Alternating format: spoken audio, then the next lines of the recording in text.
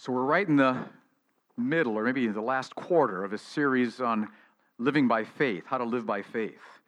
And this morning, I want to talk about motivating obedience by faith.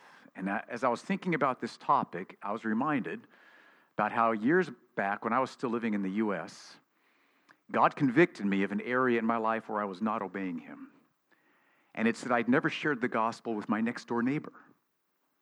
I'd known him for a couple of years, a number of years actually at that time, and we had talked numerous times.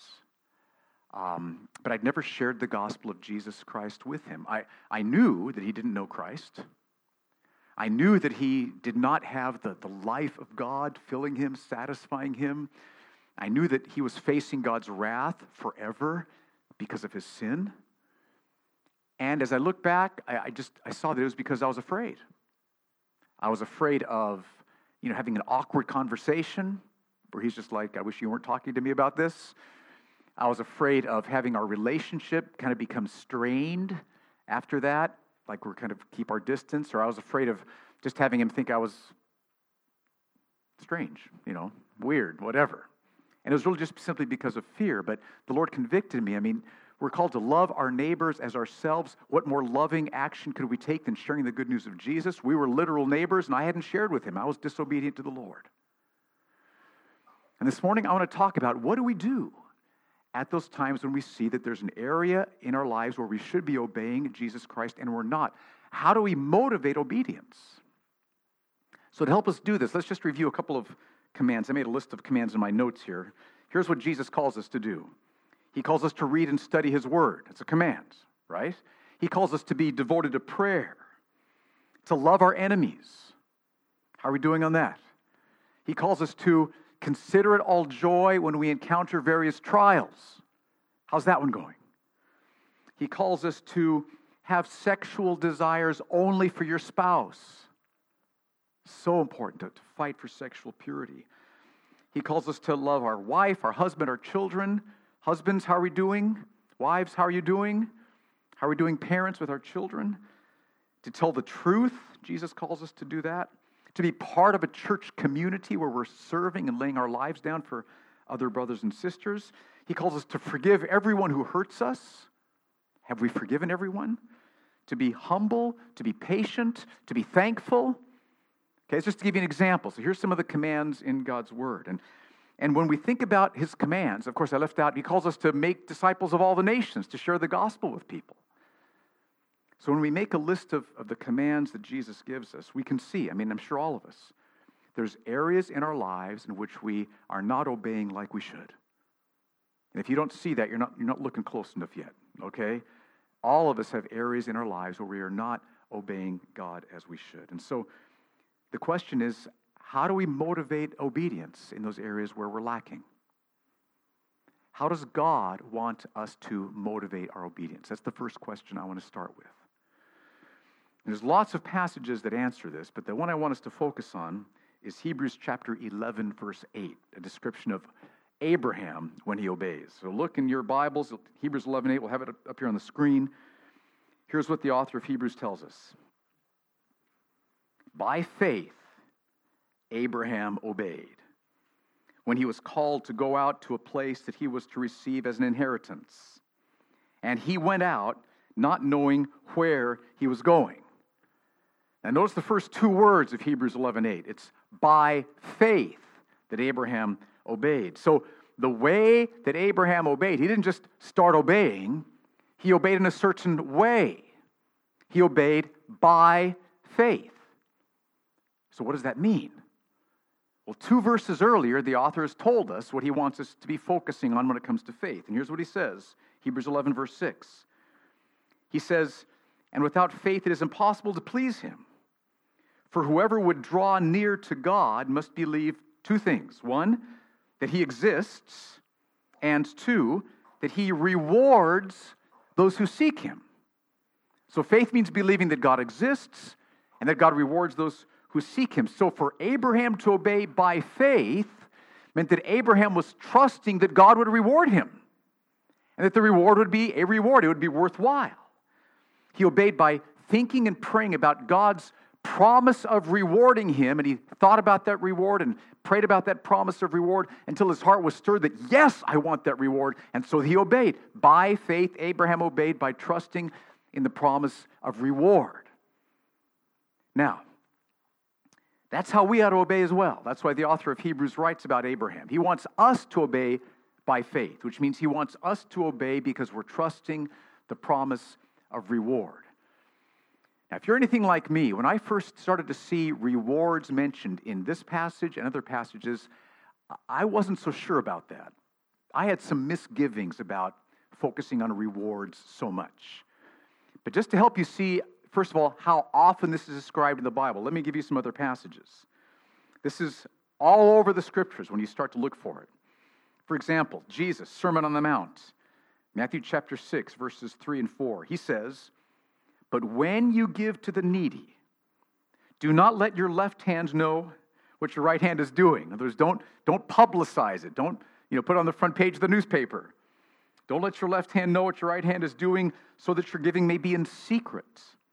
And your Father who sees in secret will reward you. So what should motivate you to give to the needy? Not having everybody know that you've given to the needy, but the fact that your Father's going to reward you because you gave to the needy. Do you see that here? That's how Jesus is motivating us. Look at Matthew chapter 6, verse 6. "But when you pray, go into your room and shut the door, and pray to your Father who is in secret. And your Father who sees in secret will reward you." So what should motivate our prayer? Not that I hope other people will notice how much I'm praying, but you go where no one can see you. So what should motivate you? You know that your Father's going to reward you for praying. Isn't that what Jesus is saying here? What should motivate giving to the needy and prayer is the thought of, I want the reward. Third passage, Matthew 6, 17 through 18. "But when you fast, anoint your head, wash your face, that your fasting may not be seen by others, but by your Father who sees in secret. And what does he say again? And your Father who sees in secret will" what? "Reward you." So what should motivate fasting is not making a show of it to other people, but I want the reward that the Father promises. Luke 6:35. Jesus says, "Love your enemies, do good, and lend, expecting nothing in return, and your reward will be great." So why do we love our enemies? I want a great reward, that's why. Are you seeing this? Okay, just in case you're not, two more. Colossians chapter 3, verses 23 and 24, Paul says, "Whatever you do, work heartily, as for the Lord, not for men, knowing that from the Lord you'll receive the inheritance as your reward." And then 2 John 1:8, "Watch yourselves, so that you may not lose what we've worked for, but may win a full reward."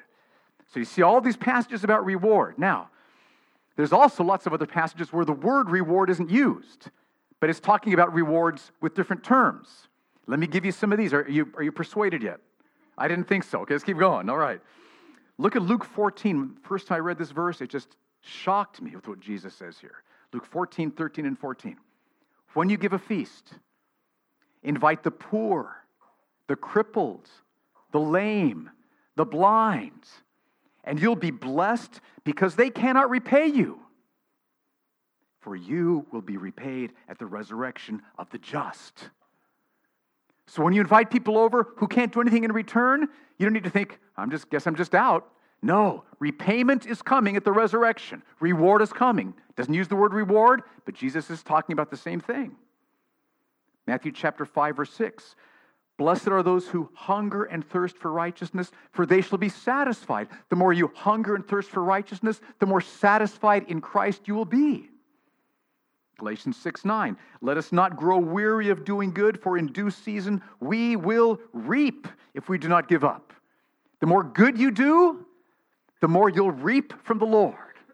What should motivate our doing good is the thought of reaping. 1 Corinthians 9:24, Paul's talking about evangelism here. "Do you not know that in a race all the runners run, but only one receives the prize?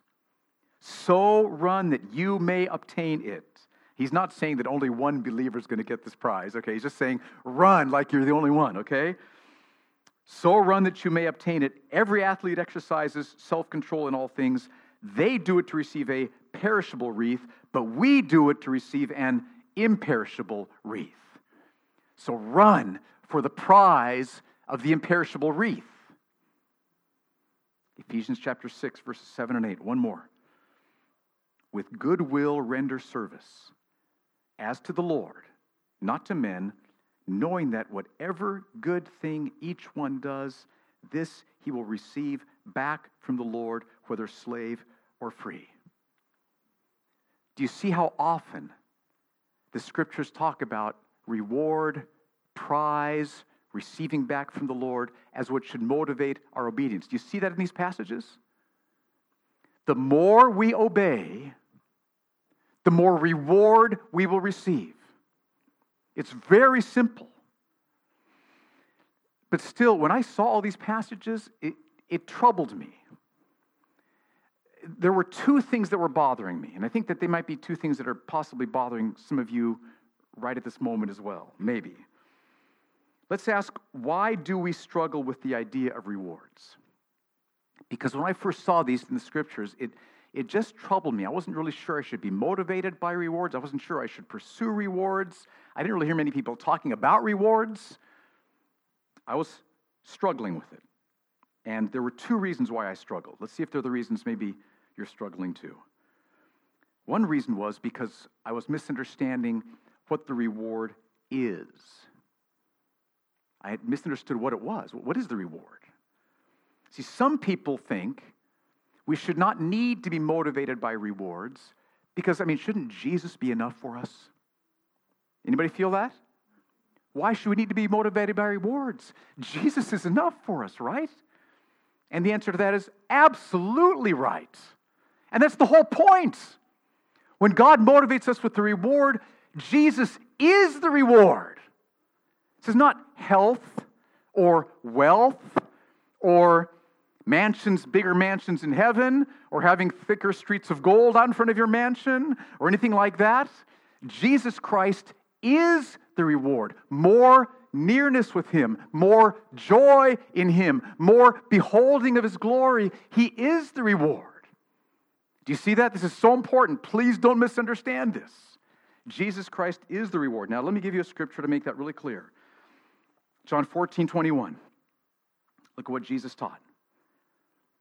He says, whoever has my commandments and keeps them, he it is who loves me. And he who loves me will be loved by my Father, and I will love him and manifest myself to him. Now, the word reward isn't used in this passage, but notice, Jesus motivates our obedience by promising us a reward. And what is the reward? More manifestation of Jesus to us. More nearness with Jesus Christ. More beholding of His glory. More sensing His presence. More deep, powerful worship of the glorious Savior, Jesus Christ. He is the prize. He is the reward. Don't think that the reward is something else. Because the path of following Christ can cost you terribly in this life, right? So if you're looking for those things, you may not get those things. But if you're looking for Jesus and more of Him, you will. Now let me give you an illustration of this from the life of one of my heroes, David Brainerd. You ask, who was David Brainerd? David Brainerd lived in America in the 1700s. And when he was in his 20s, he became a missionary to the American Indians. And he wrote a journal. You can still buy it today, called The Life and Diary of David Brainerd, edited by Jonathan Edwards. I would strongly encourage you to read David Brainerd's Life and Diary. But in his journal, he wasn't planning on having anybody read it. It wasn't going to be published, but he died in his late 20s from the hardships he had being out in the wilds ministering to the Indians. Jonathan Edwards found his diary and his stuff and said, we've got to publish this. This is just too good to keep being private, so it's been published. But David Brainerd, in that diary, writes about an afternoon when he decided to obey Christ and devote time to prayer. And he says he prayed for like half an hour, and just like nothing was happening. Let's read the exact words that he wrote. Here's what he says. I'd been trying to pray, walking through a forest for nearly half an hour. Notice that word trying. Have you ever been trying to pray? Anybody ever tried to pray? Please say yes. This is just what happens to me very often, okay? He'd been trying to pray, walking through a forest for nearly half an hour, but I had no spiritual life and felt far from God. Can we say amen to that? Doesn't that happen much of the time? Let's just get real here, okay? Now, what's so beautiful, though, is that he didn't stop. He pressed in. He wanted to seek the Lord. He wanted to keep going. So here's what he says then. But then, as I kept praying, unspeakable glory seemed to open to the view and apprehension of my soul. I did not see this with my eyes, and it was not some kind of spiritual vision, but I saw and understood and felt the glory of God like I never had before. Jesus is manifesting himself to David Brainerd as he prays. Do you see that? All I could do was stand still, full of awe and praise of God. My soul rejoiced with joy unspeakable. He's quoting from 1 Peter chapter 1 there. My soul rejoiced with joy unspeakable to see such a God, such a glorious, divine being. And I was inwardly pleased and satisfied that he should be God over all, forever and ever. My soul was captivated and delighted with the excellency, loveliness, greatness, and other conceptions of God. I continued in this state of inward joy, peace, and astonishment till near dark. Okay, so here David Brainerd, seeking to obey God by praying. God says, be devoted to prayer, so he was seeking to do that. And just like Jesus promised, John 14:21, David Brainerd received an even greater manifestation of Jesus' glory. He beheld his glory in the truth of God's word by the Holy Spirit. He saw, he felt, he worshiped, he loved, he was satisfied, he was inwardly pleased, he was in awe. Wouldn't you love more of that? See, if you've been saved, and I trust most all of you have been saved, if you haven't, we've got good news for you this morning, but those of you who are trusting Christ, you've had a taste of this. Don't you want more?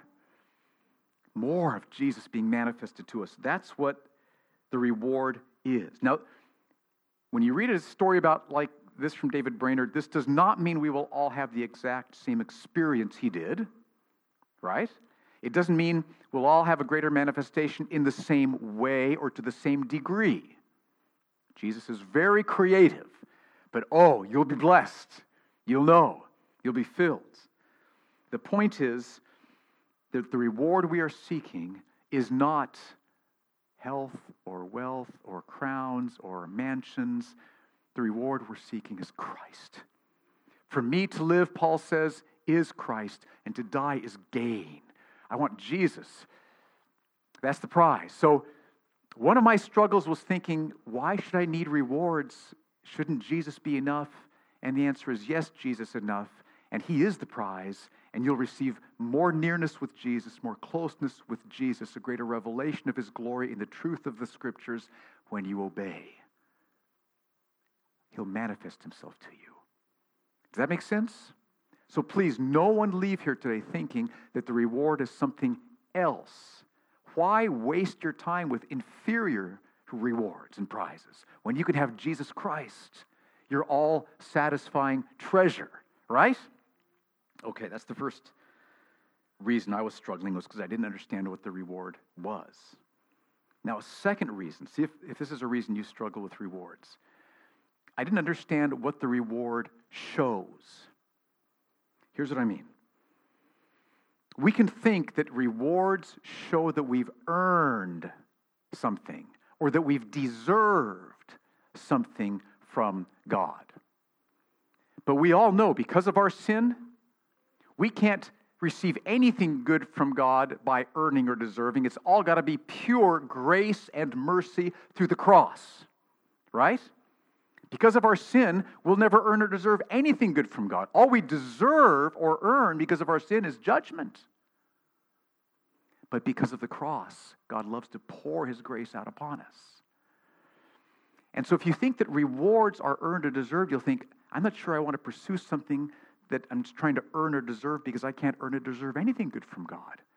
And you're right, because the rewards aren't earned or deserved. They're a gracious gift. Now let me show you that from the book of 1 Peter chapter 5. 1 Peter 5, verses 5 and 6. See if you're persuaded by this. This passage shows me that the rewards are grace. Here's what Peter says, starting in verse 5. Clothe yourselves, all of you, with humility toward one another. Okay, so our stance towards each other should be humility, to put each other first. Husbands, you're putting your wife first and serving her. Wives, you're putting your husband first, serving him under the Lord. These are all under the Lord, right? Okay, at the workplace, you're serving. In your home group, you're serving. So we're clothing ourselves with humility toward one another, and here's the reason why. For God opposes the proud, but gives grace to the humble. So he motivates us to be humble by promising us the reward of grace. He'll give grace to those who are humble. So there's this reward of grace that we're going to receive. Now, what is this grace that we're going to receive as a result of being humble? That's in verse 6. Humble yourselves, therefore, under the mighty hand of God, so that, here's the reward, at the proper time he may exalt you. You'll be exalted.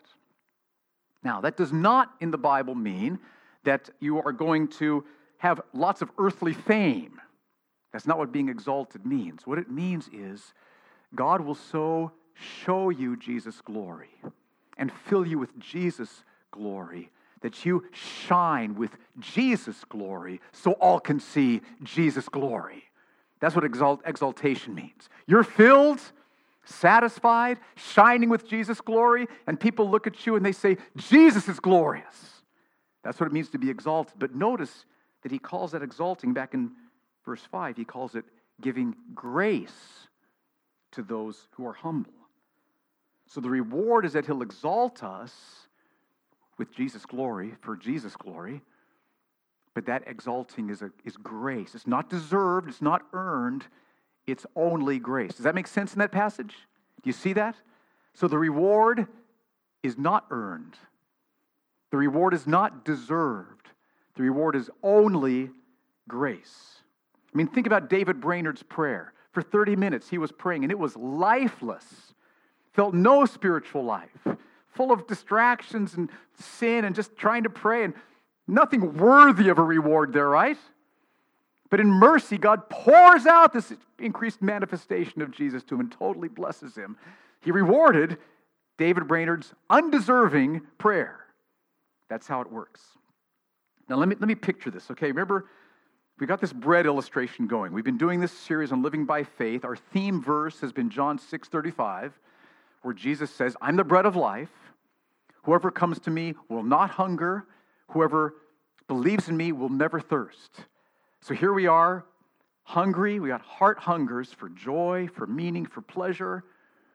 And Jesus is here, this massive, beautiful platter full of the bread of life, all we could ever want, to worship Jesus Christ, to trust Jesus Christ, to live for his glory, fills and satisfies us more than anything. But in our sin, we're blinded to this. Our sinful pride just says, I'm not going to look at that.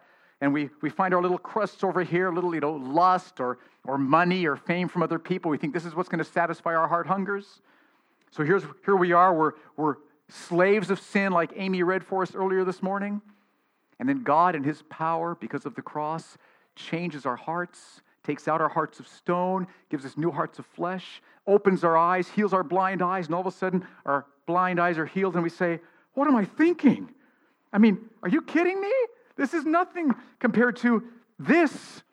And so we turn from our sin. We put our trust in Christ to forgive us for our sin, to change our hearts, and to satisfy us. And by faith alone, just trusting Christ to forgive me, just trusting Christ to change me. I don't need to change myself first. I trust him to change me. I trust him to satisfy me. By faith alone, I'm adopted. I have all of Christ's treasure, all of his forgiveness, all of his joy, adoption, justification, all the blessings, glorification, resurrection, perseverance, him keeping me. By faith alone, in Christ alone, we're saved forever. You see that? And God then says, because of Christ's death, I'm going to mercifully reward your undeserving obedience with more joy in Christ now and forever. We're saved by faith alone in Christ alone. And then God says, now, yes, and because of the cross, in my mercy, I'm going to reward your undeserving obedience with more joy in Christ. And so you obey, and God says, here, more. See, that works? And you obey, and God says, here, more. All right? Now, did I earn that by my obedience? Okay, please tell me you've got this. Did I earn that by my obedience? Listen, church, the answer is no, okay? No. Because if you think you're earning it, then it's pride and it's sin.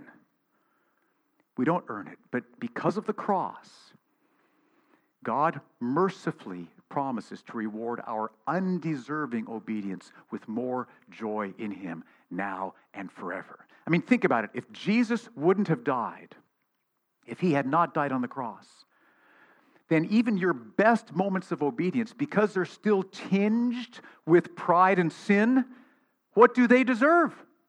Judgment. Do you see that? Because of our remaining sin, even our best moments of obedience, they're still tinged with pride and impure motives. I mean, I see that in myself all the time. Even our best moments, there's still sin there. And if it wasn't for Christ's death on the cross, even our best obedience would only deserve judgment. But because of the cross, oh, love the cross. Love the cross of Jesus. Because of the cross, God mercifully promises to reward our undeserving obedience with more joy in Christ, now and forever. So I hope this is helpful for you. These are the two reasons I really struggled thinking about being motivated by rewards. I didn't understand what the reward was. But then when I saw that it's Jesus Himself, that was so helpful for me. And I didn't understand what the reward showed. I thought that to pursue rewards showed that I was trying to earn something, but I knew nothing could be earned from a holy and righteous God, from a sinful man who still has sin tinged, even his best moments of obedience. But when I saw that it wasn't earned, it was graciously, mercifully given. And what this means, this is why God motivates us with rewards. Because when we're seeking the rewards, what we're seeking is God Himself. And when we receive the reward, the one who's glorified is God Himself. Right? I mean, when undeserving me and undeserving you gets this lavish reward from God, people just say, God, it must be amazing to reward this undeserving person such a lavish gift through the cross. He gets the glory, we get the joy of the reward. That's why God motivates us with rewards. I hope this persuades you. If not, just keep studying to see how often we're motivated by rewards throughout the Scriptures. Now, the question that I wanted to raise is, how does this work in real life? If this is how we're supposed to motivate our obedience, how does it work? Let's go back to my story about having my neighbor where I was too fearful to share the gospel with him, and God was convicting me. And during that process, I remember there was 4 steps that God took me through over a couple of week period, and my heart went from fearful about sharing the gospel to being passionate about sharing the gospel. And let me tell you how that happened, because I think this will be helpful for you as well. I would encourage you to take these steps. These are just 4 steps in the Scriptures to help motivate your obedience when you find that there's part of your life where you're not obeying the Lord. So, first step, understand why you're not motivated to obey. Why are you not motivated? I mean, if God's here, and if He's promising to reward more of your obedience with more joy in Christ, and I mean, why wouldn't you obey, pursue, and seek Christ? There's only one reason. It's because your sin at that moment has blinded you to all that you have in Christ. And in your heart hunger, all you see is these scraps of sin in front of you. It's because you're not trusting Christ's promise of reward. You're not trusting that He is a all-satisfying reward. And that's what was happening with me. The fact that I was so concerned about having my heart hunger satisfied by having my neighbor think I was cool, or having me be popular or whatever in the neighborhood, or not having people laugh at me, right? I mean, really? I mean, I'm gonna be pursuing this when I've got this in front of me? How could I do that? It's because my sinful pride was blinding me to Christ. And this is all that I was seeing. And in my heart hunger, this is all I was seeing. So this is what I wanted. Do you see how that works? And so the reason you're not motivated to obey in that area is because you're not trusting God's promise of reward. You're not trusting that Christ is your all-satisfying treasure and that in his mercy, because of the cross, he'll reward your undeserving obedience with more joy in him forever. You're not trusting that. That's the problem. You see that? So then what do? Well, second step, once you've seen that, turn to Jesus, confess your unbelief as sin, and ask for his help. So I would encourage you, what I did was I just prayed. I would encourage you to kneel down by your bed or just get some time between you and the Lord.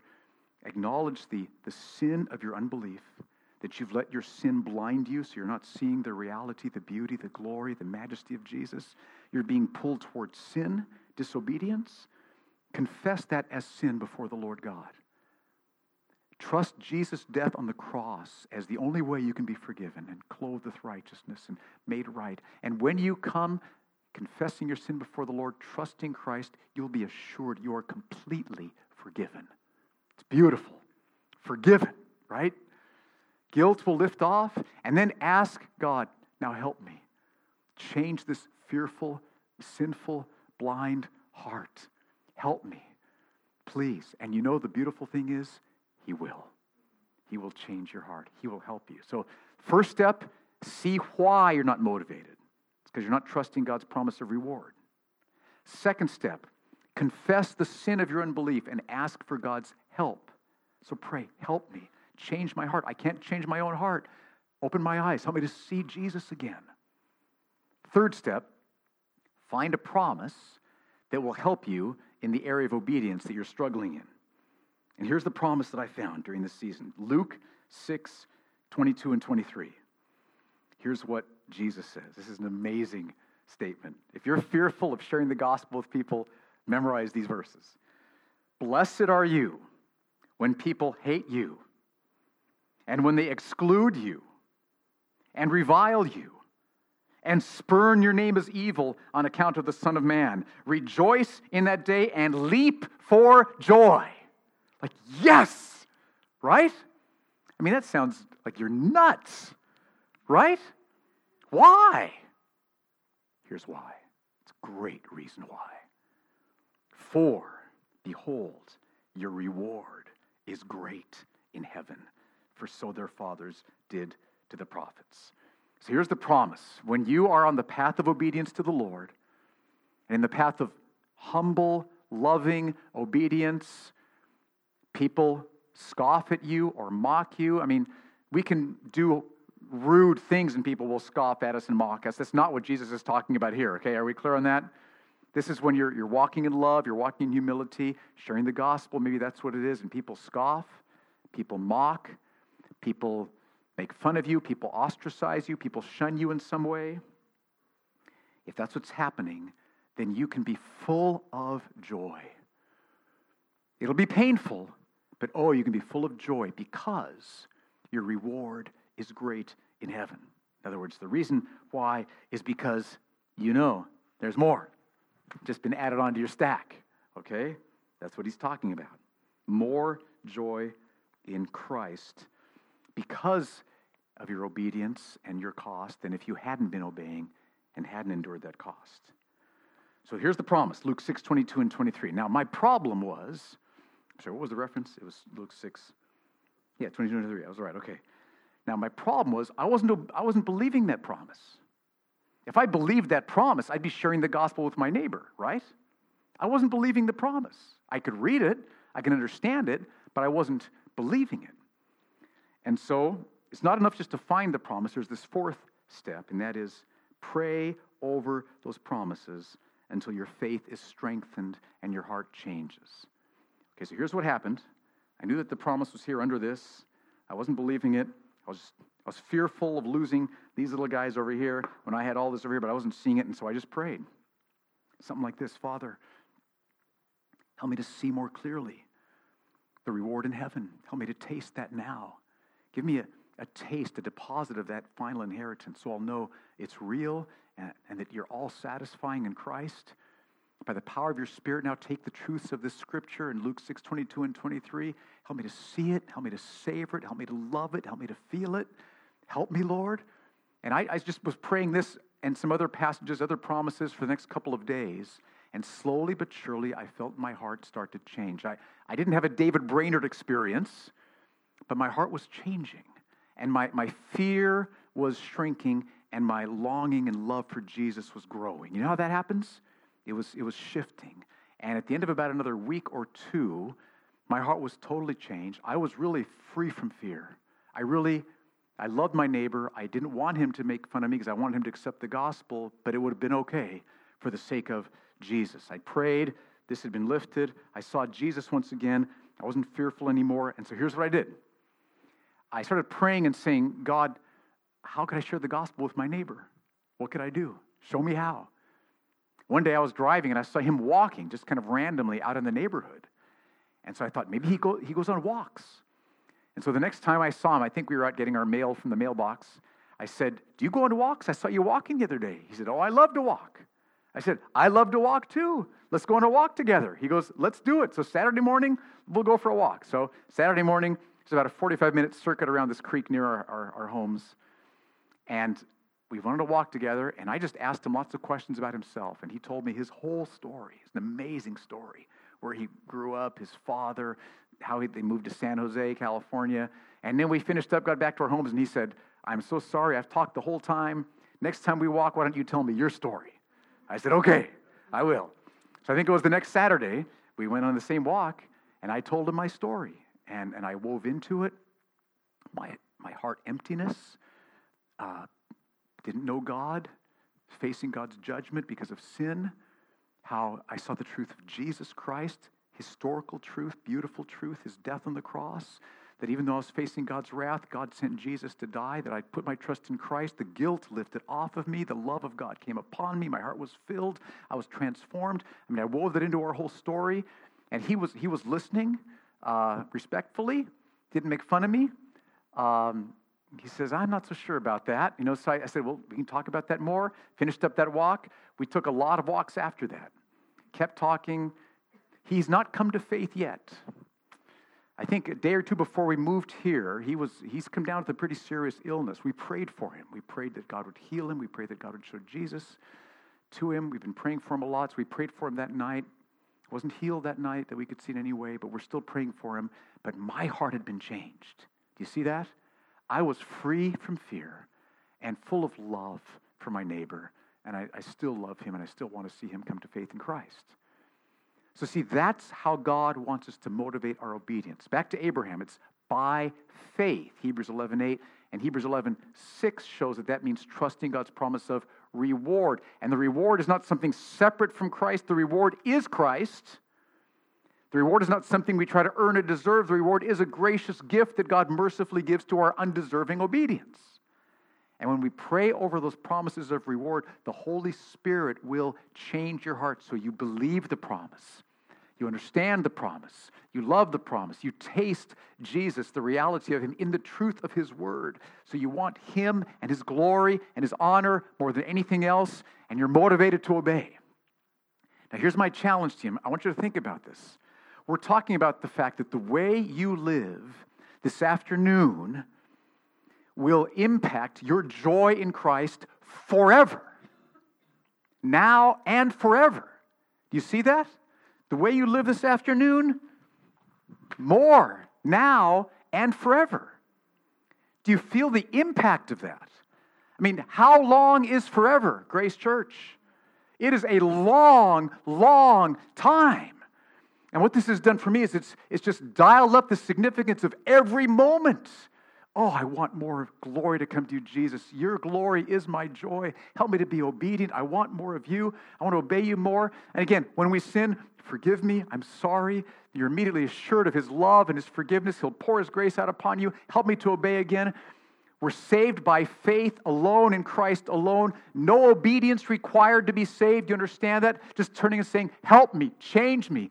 I want to follow you. I want to obey you. I want to be set free from sin. That's how we're saved. And then we're saved And then God says, yes, and now because of Christ's death, I promise I will reward your undeserving obedience with more joy in Christ now and forever. Some of you have not been taking the reward seriously enough. Some of you have been playing games with obedience, as if it doesn't make any lasting difference whether you obey or not. Listen, it makes an eternal difference in how much joy you will have forever. And the joy of knowing Christ is worth it all. Remember in 1 Corinthians 3, I think it is, Paul says, some are saved yet as through fire, and others are saved with a full reward. Right? It makes a difference. And how long is eternity? I mean, our life here is like a pinprick in length, right? And eternity is like 1,000,000 light years long. And that's just getting started. So my call to us, Grace Church, is let's be men and women who acknowledge when we're not obeying. We don't despair. We don't give up. We don't just try harder, but we open up God's word. We find the promises. We confess our unbelief. We pray over the promises. We say, change my heart. Help me to see this. Help me to believe this. Help me to feel this, because he will come and work that in us. That's what he will do. That's my call to us. So let's stand together. I want to pray this over us. And if somebody could take this table down, then we can have the worship team come up. Thank you.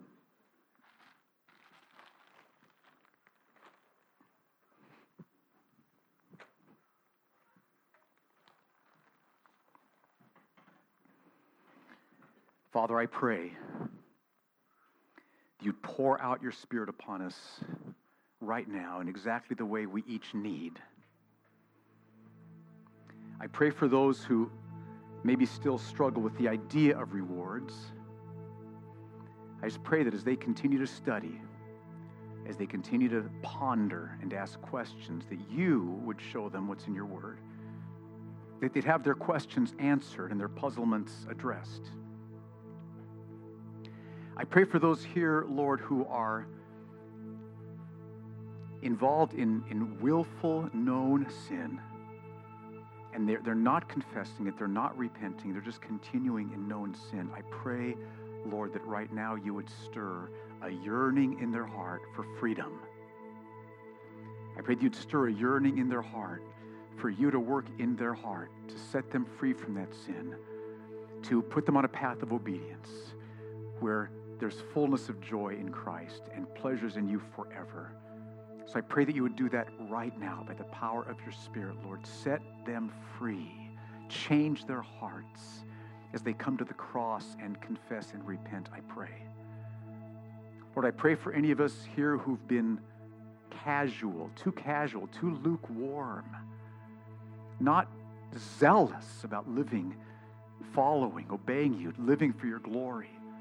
God, I pray that right now you'd wake us up to ask, what are we doing? What's going to matter 100 years from now? What will I have wanted to live for 100 years from now? Lord, show us, give us a taste of the prize. Give us a taste of your glory. In Jesus Christ, we ask, so that we would say, I want you, you're all I want, you're my joy, you're my bread, you're my eat, my drink, you're everything.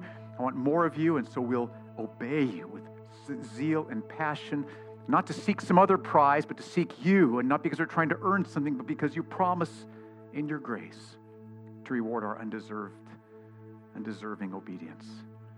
So Lord, work this in our hearts right now, we pray. In Jesus' name.